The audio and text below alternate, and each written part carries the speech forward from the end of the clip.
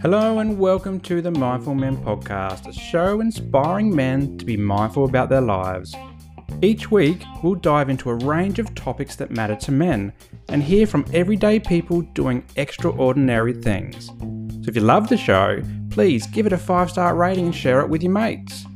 Now, before we get into this week's episode, please note that some of the content may trigger you. And if this happens, please reach out to your support networks. It's really important.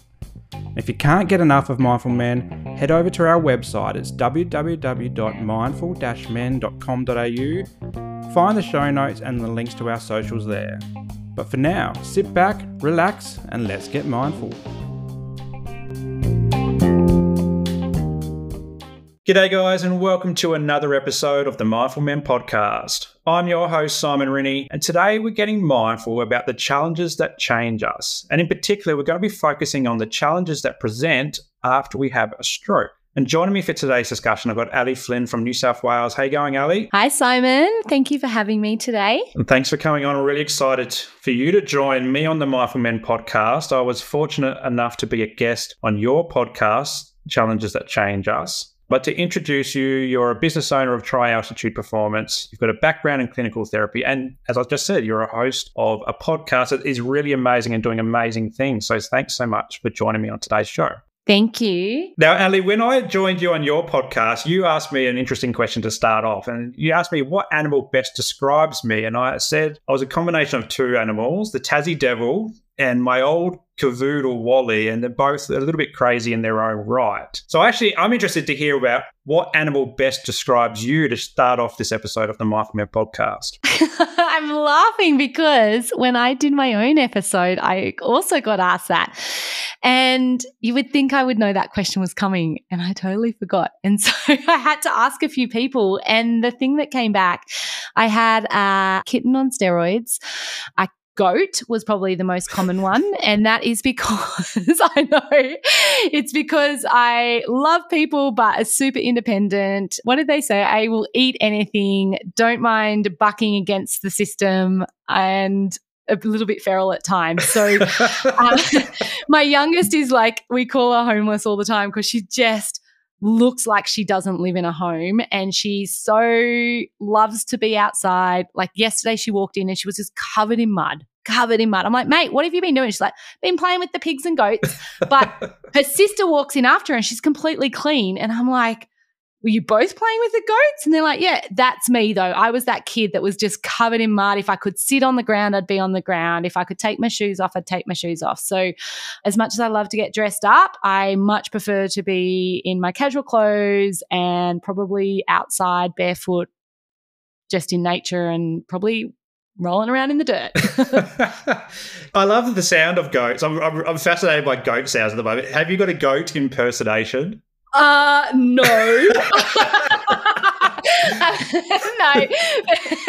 I wanted to throw it out there and see what your thoughts were. No, definitely not. You mentioned there that you're a mum as well. I didn't introduce you as a mum. So I always ask dads what it's like to be a dad, but I want to ask you, what is it like to you to be a mum? Oh, I remember when I've had 3 girls in 3.5 years, and I remember thinking like I was born to be a mum, but not in the way that I'm good at it, in the way that it fills my soul. But it's so hard. Like as much as it fills every ounce of my being to be a mum and to be connected with my kids, it drives me up the wall, and I get frustrated and I get it wrong more than I get it right. But I just feel like it was the piece in my life that completed my life. I found my partner. I was really in love. I'd had a pretty rough upbringing, and, lots of this and that, and quite a chaotic 20s and 30s. And when the kids arrived, it was like I'd come home. It was like, yes, this is where I'm meant to be, but very challenging. Best and worst days of your life, I reckon. It's a different kind of chaos, isn't it? You're all of a sudden looking after somebody else's life, and you've got to keep them alive, a bit like a goat. You've got to keep them alive, yes. And just as dirty and just as chaotic. But yeah, like it's a different chaos. It's a nice chaos though. And I also envisaged in my mind that when I had kids, I'd have all this time to sit down and talk to them. Background in psychology, I thought We'll have such valuable conversations. But no, they never ask me about sex unless it's at the dinner table and we've got visitors over. Or, like I get these sticky conversations and I'm like, oh, I'm not ready. Oh God, I don't know what I'm going to say to that. And I feel this kind of freeze, which is hilarious for anyone that knows me because I never run out of words, but I do. And I think, oh, what am I going to say to that? Like, I thought I'd be so prepared for these conversations. Afterwards, I love them, but in the moment, I'm that deer in headlights. I'm like, you just asked me what? It's interesting because you touch on there, like we don't always get it right as parents. And for someone who has a background in psychology, and I've got my background in social work, when I'm not showing up like the 100% dad that I think I need to be, like I get really down on myself. How do you navigate through those little tricky tantrums or arguments or disagreements? How do you navigate that? Well, I do say to the girls, I'm going to get it wrong too. Like I say to them, we're humans and, I need to learn to be okay with getting it wrong. And also I want you to be okay with me getting it wrong. Like sometimes it's about how we meet in the middle.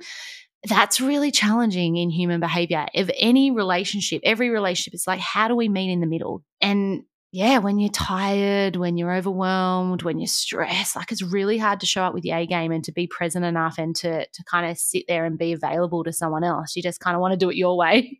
Well, I do, my way or the highway. And so it's just taking a moment and being like, okay, I don't have to get it right. I don't have to get it right all the time because there's learnings. I know in my experience, there's more learnings when I get it wrong or when I'm up against challenges or I'm up against people that I find challenging. Far more learnings in that moment than there ever will be in the times that are bliss, the sun is shining, nothing's going wrong. And our kids are the perfect people in the world to present challenges. Yes. On a daily basis. Multiple times a day. Yeah. How would you compare yourself before having kids to now being a mum? Like, what's the difference? Well, interesting you should say that because I know we're going to be talking about my stroke and I had the stroke when my youngest was 9 months old. So it's almost pre-stroke, post-stroke, pre-mum, post having babies because they kind of happened at the same time. But I would say before kids, I was probably more flighty, more outgoing, more rebellious. My risk appetite was a lot higher. I was that person that would say yes to anything and everything. Whereas now I think I'm a lot more considered in, for example, just to give an example, a really light example, I love to ride horses. I grew up riding horses. I have 3 girls. We're on a property. I would love to have horses. My husband is allergic. Pre-children, I would have been like, I'm getting horses anyway, like I'll put them down the back paddock. I'll put all the equipment can stay down there. But now I'm more considered in the sense that I know it's going to separate our family out. Like if we get horses on weekends, the children and I will be doing that and my husband won't be able to come or won't want to come. And so that's the approach I notice a lot more with kids. It's like, is this going to benefit all of us? If yes, great. If no, is this something I still want to do? And at what cost? And there is a way around that. You can just walk around with antihistamines in your pocket. Yeah, mate, I've tried that, right? Hence why we have pigs and goats and dogs and fish and like hand-raised birds and guinea pigs and like the list goes on. I'm like, you could have just got me a horse. Like, we would have one animal. So those damn horses, like it's the same with our family because my wife is allergic to horses and a lot of things and my daughter is allergic to a lot of things too. And so trying to navigate that and manage that is, I think being a dad, I would be very similar to you. Post being a dad, I'm very much thinking about everybody else but myself. Yes.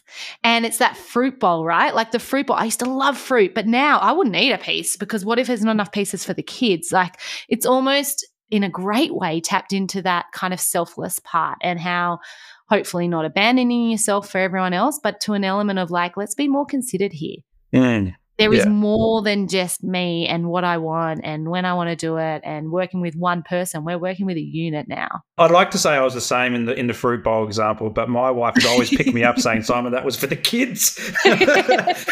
Stuff in my face with food. But anyway, we digress. And so you touched on stroke and, pre-stroke and post-stroke life. To start off with, I love informing people of the Mindful Men community about all these different things that go on in our lives. And there might be people that haven't heard of a stroke or know what it is. So can you start by just giving us an idea of what you believe a stroke to be? Well, interesting. Mine was slightly different to what your standard traditional stroke might be. And what I mean is that I have a brain condition, reversible vasoconstriction syndrome, which I didn't know I had.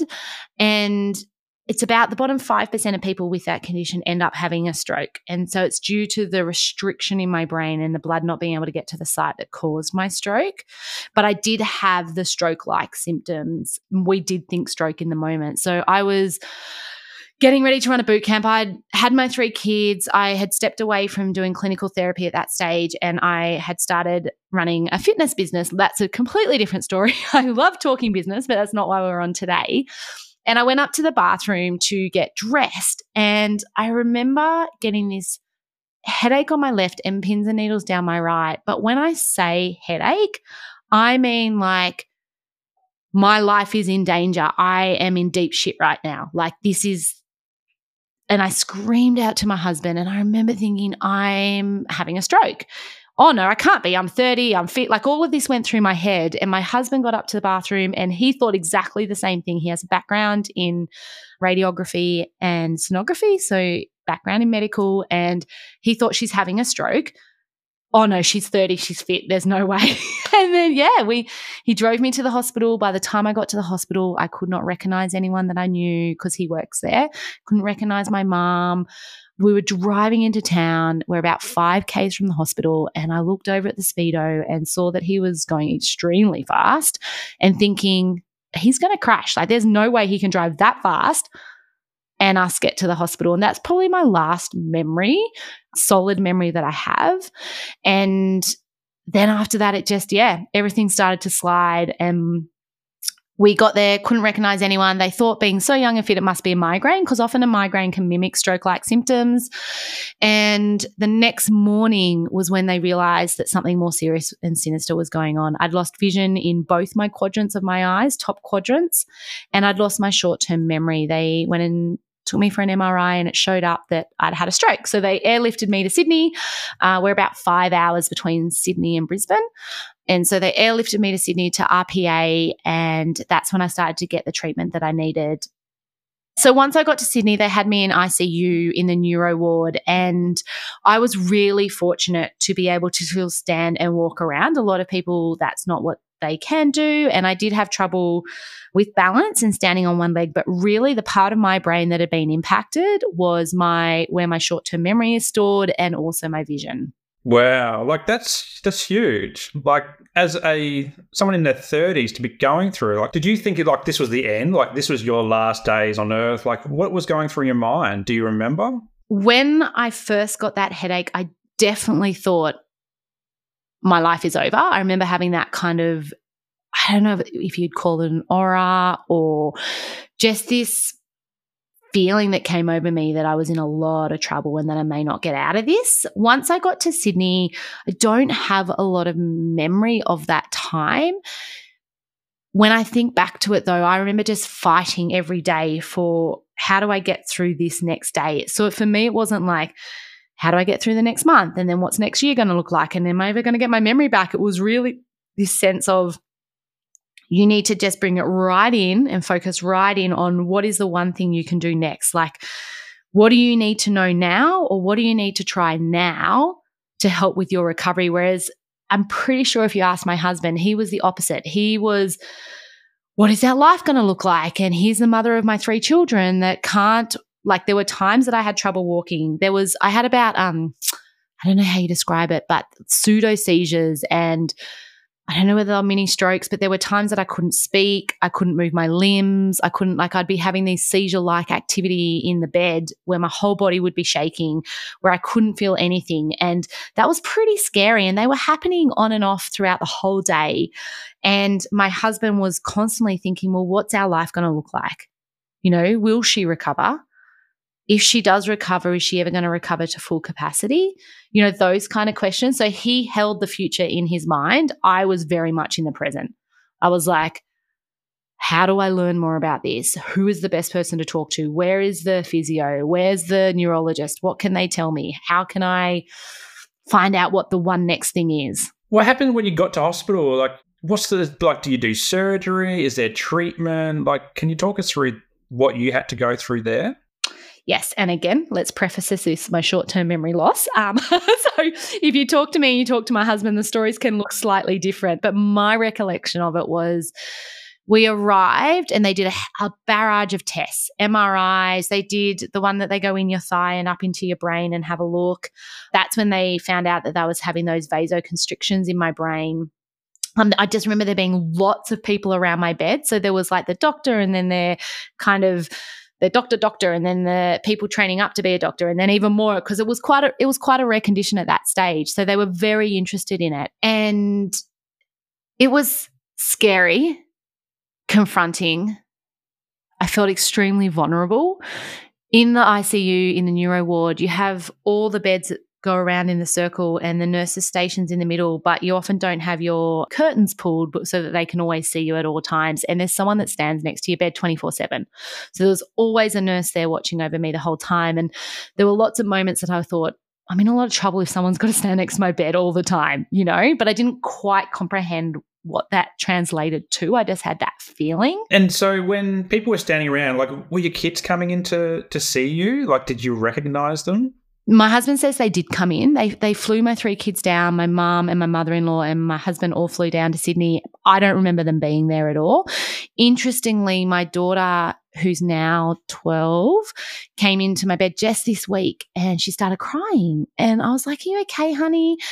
She's like, people just don't understand. They think that they're having a tough time because their bag strap breaks or, their pen lid gets dropped. And she's like, that's not tough. Like, we've just been dealing with all of these things. We've had a whole heap of medical since my stroke. At the moment, my other daughter's been off school for 6 weeks because she's been incredibly unwell with a chronic illness.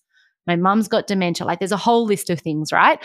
But my daughter said in that moment, she's like, and watching your mum have these seizures, they don't know how scary that is. Like, that is hard, not knowing your mum's going to get off the ground. And that really that was like an arrow to the heart because I thought she was so little she couldn't possibly remember.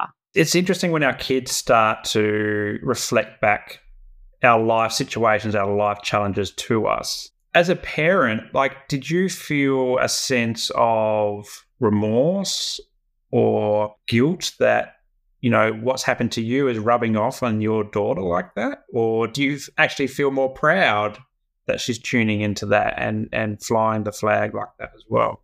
I struggled and my tears more often than not were around being a parent. Not being the parent I want to be, not being available the way that I want to be available, not being able to do the things that I thought in my head and the expectations that I'd set up for myself around what parenting looked like. For 2 years post my stroke, I had headaches every day. Obviously, the young kids my husband describes, he used to put all 3 of them in the car and just drive around the farm for hours because I couldn't have noise in the background. I think back to that time and how critical those formative years are for our kids and their connection and their growth and their development of relationships. And I was in bed, either sleeping or with this headache where I couldn't have any noise or light around me.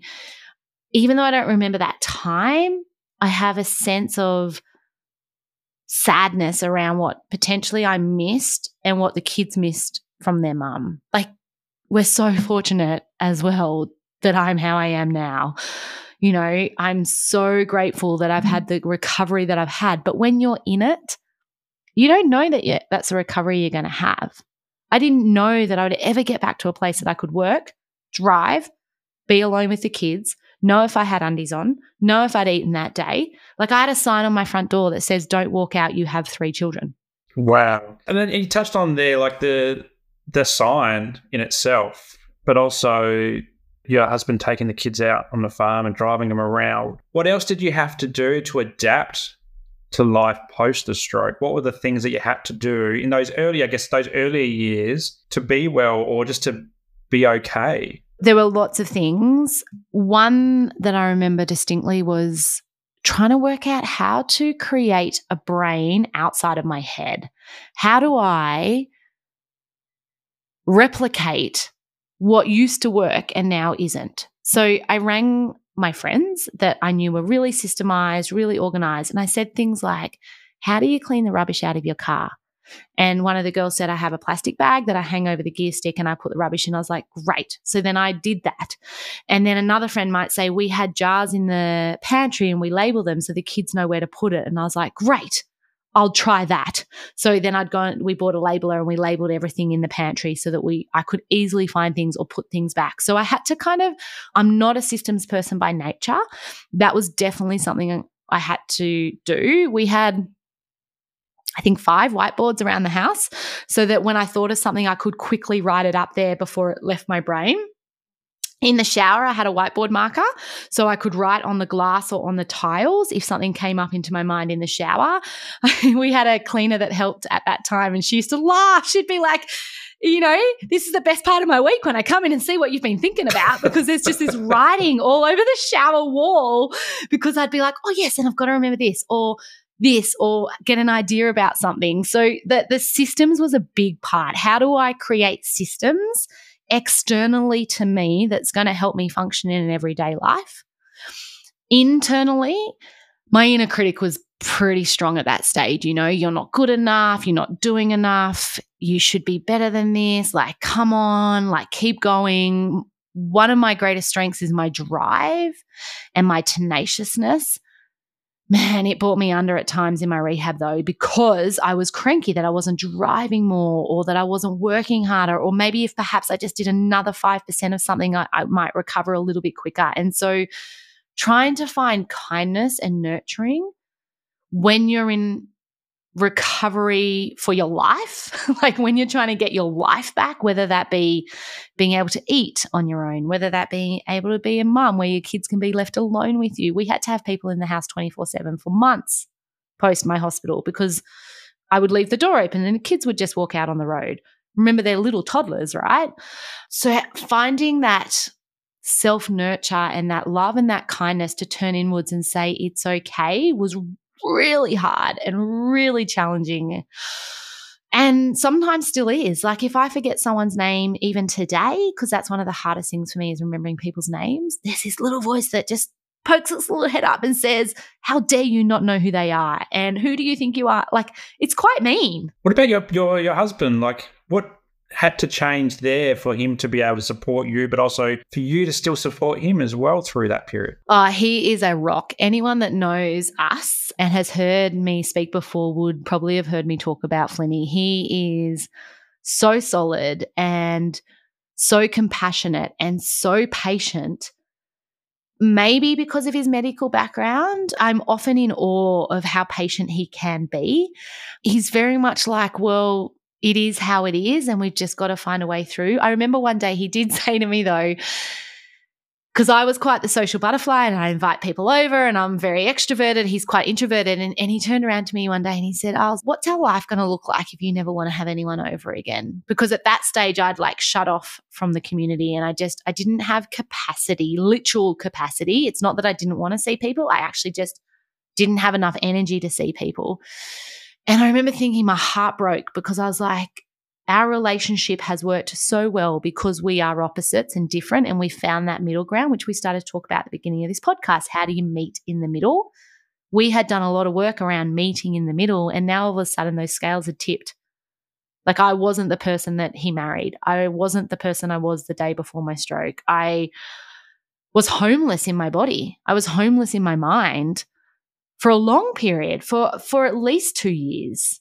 And so how long did it take for you to feel like you're regaining control over your life and back to a new normal? I'm using this term a lot at the moment, thanks to all the premiers and prime ministers of the world who've phrased this word after COVID. But yeah, how did new normal look for you? How long did it take for you to get to that point? I would say there's been chapters. I got my license back, I think, again, blurry, I think about 6 or 9 month mark. They said initially that I couldn't exercise, couldn't drink, couldn't drive. There was too big a risk because they didn't know this condition supposedly only lasts for 4 months of your life and then it should disappear and not come back.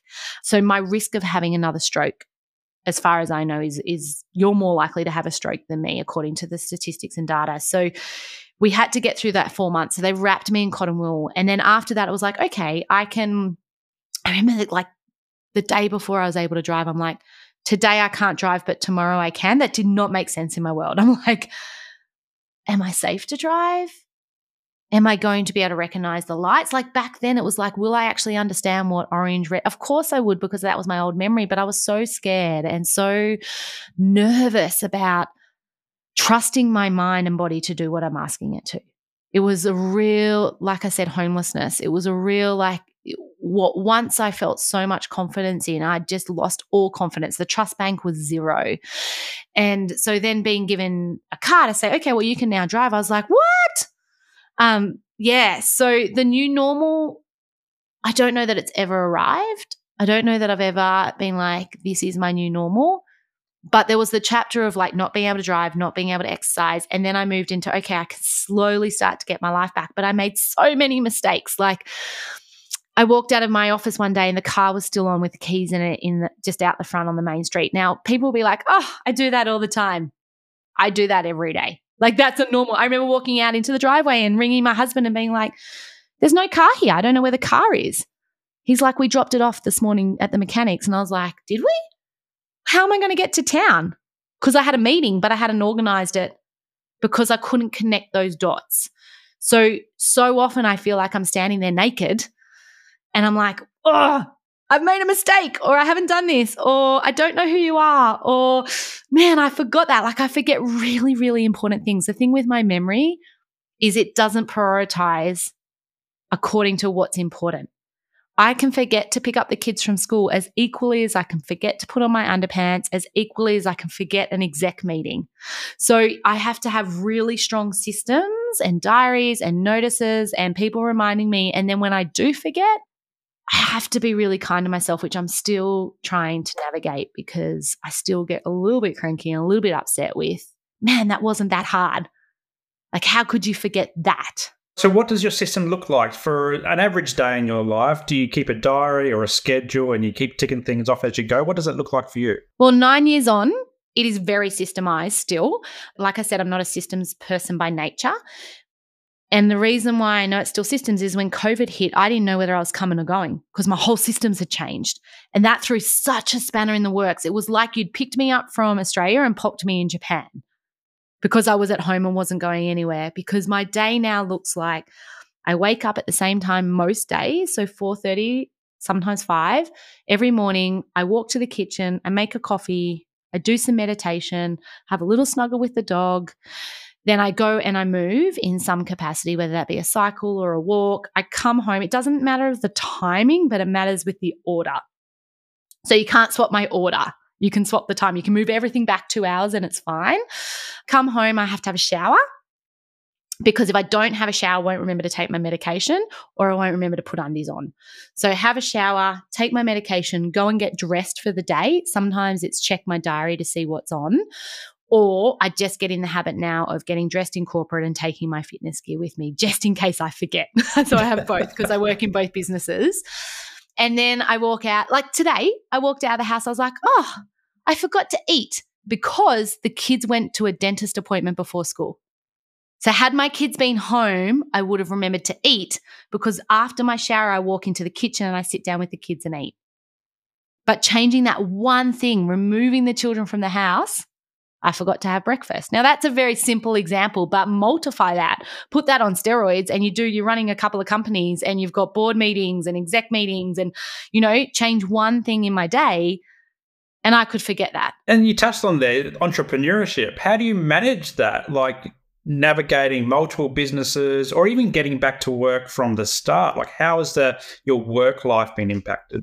So I started back in fitness again. So when I left doing clinical therapy, I always thought I'd come back, right? I was like, I'm just going to take a break while the kids are little. I was working mainly in domestic violence, sexual assault, kids that were homeless or at risk of homelessness. And so quite heavy work. Absolutely loved it. But at the time that I had little children, I was like, I need to step away from this for now.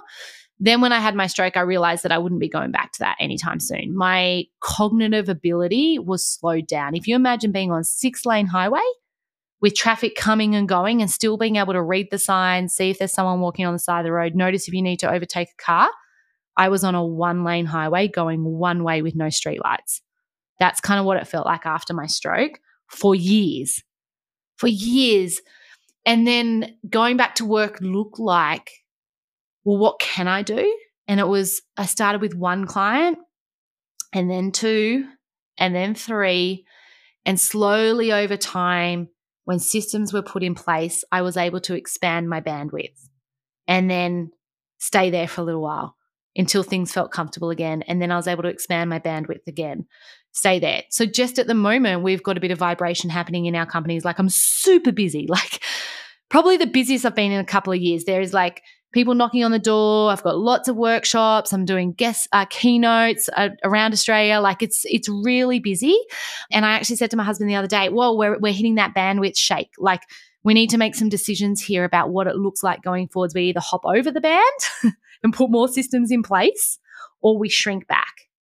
Because I can't keep going the way I'm going, or I'm going to start making a lot more mistakes because I don't have the systems behind me to allow me to have a free lane to do what I love to do. So it's the systems, whether that be the diary, the like physical diary, or the people that I work with, or the way the routine on how I do things, whatever the system is, that's what allows me to have a couple of companies. That's what allows me to grow a podcast.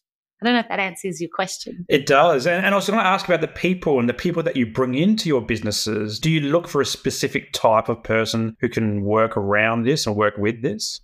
Yes.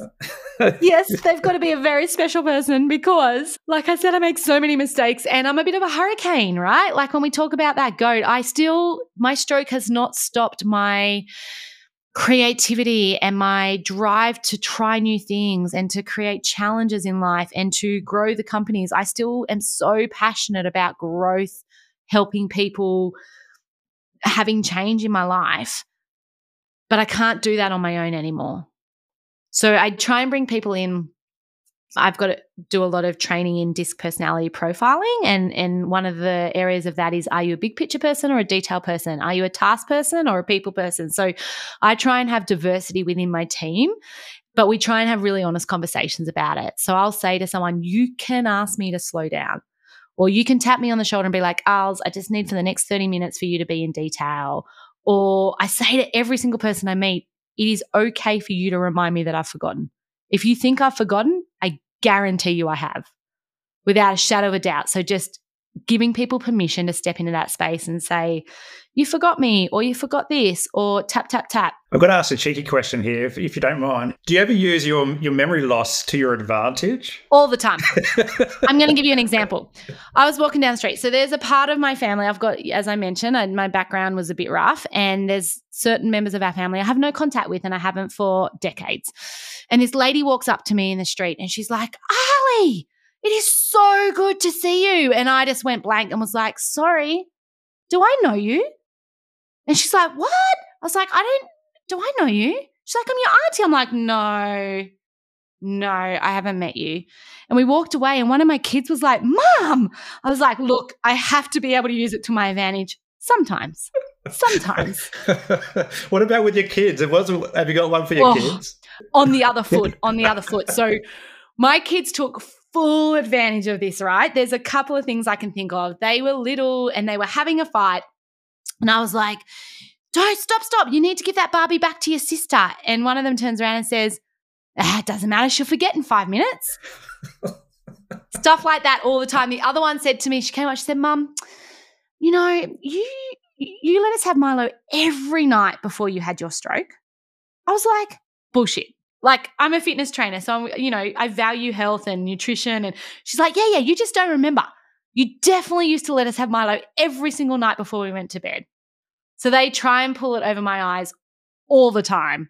I was going to ask though, because you said before when you were driving to the hospital, you had that's a last strong memory. So do you remember much before the stroke? Or is like that crystal clear, or afterwards? Because then if your daughter's saying before your stroke we had Milo, you're like, no, I have to remember that. Yeah. So I have full memories of before the stroke. My memory challenges now are only really auditory. So if someone's verbally telling me something, or people, I have a lot of trouble remembering people, and anything that's kind of new information that comes at me quickly, I can forget really easily. But I would say my memory's back up to like 9 out of 10 now. But because it's got no priority, that 1 out of 10 that I miss can be anything. Elliot, this is a really insightful conversation. So what's the long-term, like you said, you talked about medication before. Are there any other things, like do you have to go to therapy or like occupational therapy, psychology, anything like that to maintain this level of functioning? Or is it kind of everything's past you now and you're just living your own life? It's really hard to tell. So I, 2.5 years ago, got diagnosed with a chronic illness called POTS, postural orthostatic tachycardia syndrome, which the way that it showed up in my life was I had pins and needles, I had numbness, I had memory loss again, I had fatigue in my brain fog. I couldn't stand, I couldn't exercise. At that time, I thought I was dying. And they did question maybe this brain condition had come back. Like maybe I was one of the handful of people in the world that it's come back, which we've now discovered it isn't. I have POTS. So it's hard for me to separate the two out. I believe that I recovered exceptionally well from my stroke, and I'll always be forever grateful how much I regained of my life. Will I know if that was the path I was going to take if I hadn't had a stroke? I'll never know. I'll never know what belongs with getting older, what belongs with having 3 kids, what belongs with just running a couple of companies and forgetting. But what I do know is I still sometimes can't find words in my head. So if I'm up on stage giving a keynote, I might want to say, you know, I went and got an orange from the fruit bowl and I go to say it and I'm like, what's that word? And for everyone else, they might be able to track back. They might be able to go, oh, it's orange, it's in the fruit bowl, it's next to the apple, it must be an orange. I just feel like there's this blank wall in my brain and there's not even a crack to try and get through and peer through to see what's behind it. So I have gotten very good at adjusting my words and describing something different. And if I was to listen to me talking, even this podcast, it's happened quite a few times today, I would listen back to this and be like, oh, God, you can't tell. Like you may not be able to tell, but I can tell. It's like I'm reaching for the salt and pepper shaker, but I can't quite get it. And it's in slow motion. And so because I can't get it, I've now got to turn around and reach for the tomato sauce. Like that's what it feels like in my brain. Yeah. Yeah. And I've had to be okay with being okay with it not being the right word and that people can't tell. Because I used to introduce myself like, hi, I'm Ali. I've had a stroke almost. Not like that. But I'd be like, I need people to know that I'm not going to remember them and that I'm going to get it wrong and that I can't find my words. And so I used to put it in front of who I was so that they didn't judge me. Whereas now I'm getting much better at putting it behind me because it's not who I am. It's just something I went through. On that, I was going to talk about sharing your story and why it's so important. And you've got the Challenges That Change Us podcast. And I came on and talked about a whole bunch of men's mental health stuff. Challenges that change us, we all have similar stories or different stories that of events that change us. And for some people, they don't believe whatever happened is their identity. Other people think it's just something that's happened to them. Talk us through where the inspiration for the podcast come through and why sharing stories is so important to inspire other people to, get the help that they need. Well, I mentioned earlier that I got POTS, postural orthostatic tachycardia syndrome. So the podcast was really born out of that adversity. I had gone from, at that time, I was running 3 companies and I just completed a half Ironman, which is a 2K swim. Wow. I don't know, maybe 90K bike ride, 21K run. So I just completed that and 3 weeks later, I started to get a pain in my leg and I was like, oh, maybe it's a tendinopathy, maybe something's wrong. And so I went to the physio. And then a few weeks after that, she started to question about maybe it's something going on neurologically and there was something bigger going on. And over those next couple of months, I went from being this like high achiever, very fit, multiple things on the go, loving life, to not being able to stand up, literally not being able to stand up and have a shower or walk to the kitchen and get a cup of tea. And it felt like overnight to me, but it was probably over a couple of months. And I couldn't even remember things. And on my 40th birthday, I couldn't even sit up in bed to have a cup of tea with the kids. Like I was so sick. I was sure I was dying. I was like, you can't go from being an Iron Woman to not being able to walk unless you have cancer or a brain condition or something seriously is wrong here. And I was just getting worse. Every day was getting worse. Life was hard. It was like I had a cement coat around my whole body and I couldn't move and I couldn't do anything and I was scared. I started writing letters to the kids because I was like, if I'm not going to be around, it will make me cry. If I'm not going to be around, there's still so much I want to say to them. And I had a commercial publisher ring me at that time and ask if they could write my story from my childhood. And I remember thinking, I'm not great with written words. My spelling is atrocious. I can't put sentences together. I'm really well known for, my social media and making massive mistakes and blunders that I don't even notice. And then I get 100 text messages from people being, take that down. You spelled it wrong and it doesn't make sense. And so I wasn't too keen on the written word. And I just kept thinking, there's so much more I want my 3 children to know. And I'm not done helping people. Like, I have a heart so big that I want to help people that cross my path in any capacity, whether that be counseling, whether that be in fitness, whether that be in exec coaching, whether that be in workshops. I just love wholeheartedly sitting with someone or being with someone in a room and helping them broaden their minds, get greater insights, work through a problem. Like, that just really lights my soul up.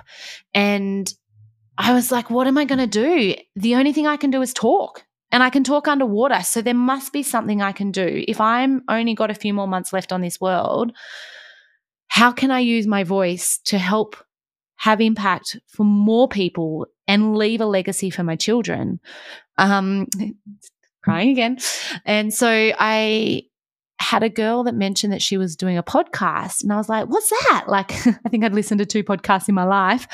I was like, how do you edit it? And she said, I've got an editor. And I was like, give me his name. And I rang Sam, who's our editor, superstar, and it was like, mate, if I talk, can you edit it? He's like, what? If I talk, can you edit it? Can you give me some context? And I was like, well, if I don't know, do I interview people or do I just chat? But can we do something that's going to help people? And can we do something that's going to create these memories and these conversations for my children? He's like, yes, but we might need to do some more work on that. I was like, great. Well, they think my brain conditions come back. So I will call you in a few months once I know that I can actually commit to something longer than a couple of days. And then I called him back and we started, and that's how Challenges That Change Us started. And it really was for my children initially. It really was about, how do I help them throughout life if I'm not going to be here, and how do I help give them exposure to conversations that I've spent so many years hearing from people, whether that be on a park bench, in the park, sitting beside someone on the beach looking at the ocean, in a counselling room, on a netball. Like, the stories that I've heard over the years has helped me understand that every human has a story, and every human comes with fear and shame and excitement and joy and anger. And, to really live a rich life, you kind of have to experience everything. And so I wanted them to understand that, to know that their differences and their uniqueness is what makes them them, and not to judge themselves on the person next to them or look over to the next paddock and say, but they're doing it this way. I want to really give them that strength and that understanding to step up to their lane, however that looks. And that lane is not always going to be smooth, and that is completely okay. And so that's how it started. And then it's like gone gangbusters, like 80 countries on the Australian charts. And so now I'm like reversing and being like, whoa, what systems do I need to put in place? What podcasting systems? Sam, where's my podcasting system? Yes. And amazing. And that's why I started the Mindful Men podcast, is to share stories, to inspire blokes out there who are listening to go, you know what? I think I've had a stroke, and maybe I need to go get that checked up. Or maybe I know someone who's had a stroke, and I can now understand things a little bit differently if they're not remembering who I am in the moment, or if their morning's been derailed because their routine's been put out of whack for whatever reason. Or for someone like me, I go out there going, I think I struggle with mental health, and might go talk to my GP about it. And it's the power of our words can go a long way to helping us heal. Absolutely. I think we've been telling stories for generations. It's not a new concept. I think it's new in this day and age in doing it through a podcast, but it's part of the way that we connect with other people, and part of the way that we have shared experience and how we learn. Just as you said, there might be one thing that I've said in this podcast, or they go and listen to the podcast that you and I did, and they're like, I haven't tried that, or I didn't even know that existed. And it might just be enough, just maybe, to dip their toe in the water and try something else or to try that thing. Absolutely. Now, Ali, I am mindful you might have a schedule for this afternoon. So I want to check your schedule so that I don't put your schedule off for the rest of the afternoon. We're all good. And nothing, Masabo. It's good to know because I can waffle a bit as well. I'm interested just to touch on your business side as well. So Try Altitude Performance. I'd love for you to plug the business and what do you do and how does it work? I don't know. And these are the sorts of questions, if I'm really honest, I'm like, oh, my brain just goes blank. Yeah. It's something I do every single day and I'm like, what do we do in that business? But well, we work with individuals to help with performance and well-being within a company and the company as a whole to thrive. So like I mentioned earlier, we run lots of workshops. That's probably what most people start with is they call us in to do a workshop with their team around team building, DISC personality profiling, communication, culture awareness, things like that. And then we do coaching. So how do we train our leaders to be more resilient, to work with their people particularly? Like I'm not the person you bring in to look at the bank account. I'm like, numbers are not my thing, but to talk to people and understand how other people operate, to start to get a sense of how you step into that conversation, what reactions you bring into the room, how you deal with those reactions, how you deal with other people's reactions, how you coach someone, how you have difficult conversations, all those sorts of things, how to really step into the space of being a leader and to be resilient in that space. So we do a lot of coaching. We have a year-long program where we can work with the leaders. We work with the leaders right down to the whole team. So we do wellbeing and performance with the whole unit to try and lift them into a space that they can thrive and perform where they want to be performing. I love this. And it sounds like you bring a lot of empathy to leadership. Yeah. And compassion for your staff. And I've been in environments, and this is where my burnout story happened, is feeling like I couldn't be me. I had to be this robot that just showed up to work every day and pressed go, go, go, go, go. No self-compassion or awareness of how I was tracking. And luckily for me, COVID happened. And then what happened with COVID is, yes, I burnt out, but it enabled conversations around mental health and mental well-being in workplaces, because 12 months earlier, if that had happened, it might have been a very different outcome for me. Yeah, and I think leading people is hard because sometimes it's not as tangible as what we'd like it to be. So when you go in to have a conversation with someone, sometimes you don't see the outcome in that moment. You might be planting a seed that's going to get watered later. But it's really about, when we're going in for a conversation, is this conversation about the other person and how do we just sit and hold space for them, even though we have all these things going on for us, versus when is it that it's an passing of information, and what does that look like and how does that differ? Or is it a conversation around, some of the behaviors that I've noticed lately probably don't align with the values of the company? What does that conversation look like? There's a real art to communicating, and it's quite complicated and complex. We can simplify it into certain topics and areas and themes, but at the end of the day, two humans are complicated and complex, and they are coming with a suitcase of experiences, with a suitcase of core beliefs, with a suitcase of expectations. Whether you like it or not, we both come into the conversation with stuff. And so how do you navigate that? And how do you know when to lift up and out versus sit in it with them? Very hard in corporate, not just at the workplace, but in our social circles too, our family circles, knowing when to pull back and when to insert ourselves as well. Very challenging. But I'll put the links to both the Challenges That Change Us podcast and also Try Altitude Performance in the show notes. If anyone wants to check that out, they can do that. But Ali, I've really enjoyed this conversation. I always have a good time when I have a chat with you. It is the light of my day when we get to get together and have a chat. We could probably go for 6 hours, but I'm not going to do that to you. I've got other things to do too. The last thing I like to do with all my guests is to lift ourselves back up. We do talk about some heavy topics on the show. And today we'll talk about stroke and the impact of stroke. And so I'm interested for you to plug something that's making you feel good at the moment. And whether that's something self-care, something you're watching on TV, something you're listening to, anything that's just lighting you up at the moment that we can share with the audience. Can I say two things? Yeah, of course you can. So the first is right now, and I'm just going to describe this for your listeners so they get a full understanding of what's happening here. So we're on video when we do this conversation, and normally like it's live and you can see the other person, but for some reason today, Simon's video is delayed.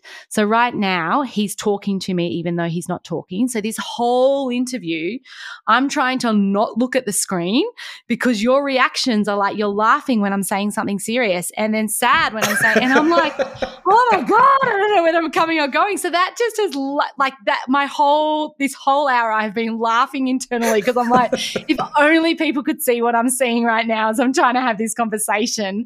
So that's definitely my first. But the second thing is just the thing that lights me up a lot at the moment is our attitude, and we get to choose that, and I love watching my kids pick the attitude that they step into the world with. I love the attitude that my husband and I are choosing at the moment.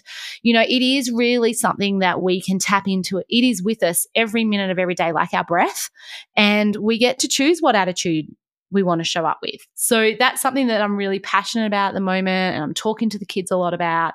And yeah, it's something that I have to keep revisiting for myself. If I'm having a bit of an off day, it's like, okay, do I want to sit in this space, or do I want to actually have a conversation with myself and think about what else I can do here? They are great answers, both 1 and 2. You're still nodding at me. You're like, and now you're completely frozen. So I'm going to blame number 1 because, interestingly, on my end, everything's working fine. So hopefully it works out well. But I'm going to blame it on Optus. And Optus, if you're listening to me, I don't want data. I want financial repercussions. I want my day's worth of bandwidth back if I can get that. Anyway. Have you been wondering why I'm constantly looking over to the side instead of at you? It's because you're doing weird facial expressions because it's delayed. It is what it is, though, and we've had an amazing chat despite the challenges that not necessarily going to change us today, but maybe they might change someone who's listening. So, Ali, thanks so much for coming on, sharing your story. It is raw, it's real, and I really appreciate you coming on today. Thank you so much, Simon. It is just an honour to be here and with your listeners, and you're doing such an amazing job in this space. And for those that haven't listened, they should go listen to the one that we did with you, because it's one of the most commented on podcasts. Out of all the ones I've done, people are constantly coming up to me and being like, that was a game changer, or that was an eye-opener, listening to your story. So, thank you for bringing me on, but thank you for being a part of my community and sharing your story. That warms the heart as well. And I'm going to shameless plug and put that episode in the show notes as well. So everyone goes straight after they listen to this one, go check out that one too. But Ali, thanks so much. Have a great weekend.